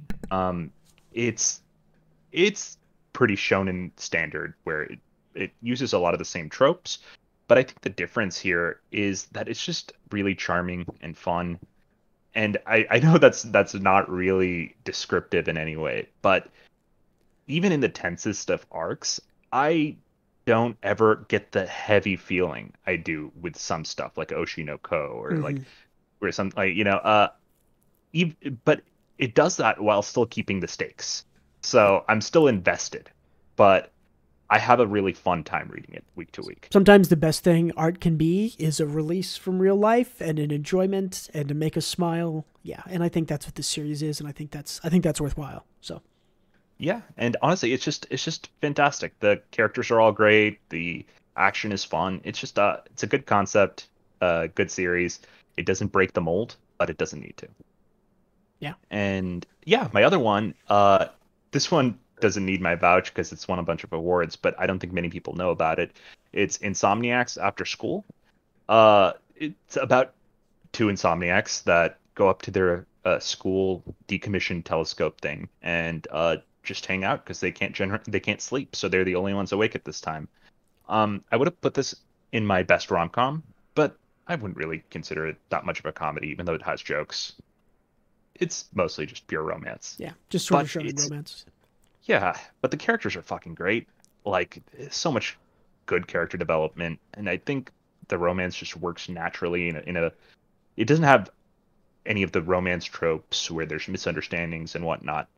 And if there are moments where they get upset at each other, they just talk it out. So the stakes aren't like huge or heavy, but some of their issues are. But either way, I'm rambling. It's very good. Yeah, and I'm curious to check it out. Yeah, read it. That's awesome. Great. Well, thanks, everybody. Are we going to pick the best honorable mention? No, I didn't put a versus here, so I don't think we're going to put these up against each other. I would say, I mean... Can I pick mine, though? Which one do you think wins this? Witch Hat. I was going to say, if you pick anything but Witch Hat, I think we're going to have to fight. Witch Hat is incredible. It's fucking art. Yeah, so and good. This is getting an anime sometime next year. I don't know if we have the exact dates of it yet, but I think people are going to fall in love with this. This is a really, really special manga. And just the visual design and the paneling that goes on in this series alone deserves, maybe there's like a best paneling award. I think as long as Witch Hat's being published, it's Witch Hat versus One Punch Man, and Witch Hat takes it for me. The paneling here is exceptional. It's such a good series. Next year, we should do a paneling and also fight choreography. Yeah, just create awards to give them to things we like best Rakugo performance manga. Okay. Yeah. Best One Piece. Yeah. Best One Piece this year is Naruto, guys. So best One Piece this year is Bleach 1,000 Year War republished. Yeah. New edition. We don't know how they did it, but they did. They did it, yeah. So let's go through our winners one more time, starting at the beginning. The worst thing we read this year was Ichigoki's Under Control, runner-up to My Hero Academia there. The best ending, it was Fire Force. Best art and artist is Yusuke Murata for One Punch Man. Best writing, Firing at the Funeral. The best one-shot is Goodbye Eri. That's Tatsuki Fujimoto. Best ongoing seinen is Oshinoko. That's Aka Akasaka and Mango. Best ongoing rom-com is Don't Toy With Me, Miss Nagatoro by Nanashi. Best ongoing comedy is Witch Watch. Ongoing shonen is Chainsaw Man, Fujimoto again. The best character in 2022 was Luffy from One Piece. The best story arc is the Mock de Eldorado arc from Firing at the Funeral. The best ongoing manga of 2022 is One Piece, based on a coin flip, which no one is mad about. The best new manga of 2022 is Akane Banashi. And that is our awards. Thank you, everyone, for watching or listening. If you're listening and you want to watch us, we are live on the Black, Gray, White YouTube channel every Monday night at 8 p.m. Central, maybe Tuesday. Follow the Twitter at White, Gray, Black Manga if you want updates on that. And if you're watching us and you want us in podcast format, we are now on most podcasting platforms, the big ones, Spotify and Apple Podcasts, and a couple others. You should be able to see those. If you want to support the channel and what I do, the videos I make and the podcasting we do, you can always check out my Patreon at patreon.com/WGBmanga, or check me out on Twitter, like I mentioned. Any last words for manga in 2022, Gautam? Yeah, I hope Ginka and Luna doesn't get the axe. That's all I have to say. Yep. I think it's charming. Okay, yeah, that's it. I hope 2023 allows for more growth, more fun for the channel, for manga in the West, more good discussions here and in your own Discords and personal lives. As always, thank you so much for being with us, and don't forget to read more manga. Sayonara. See ya.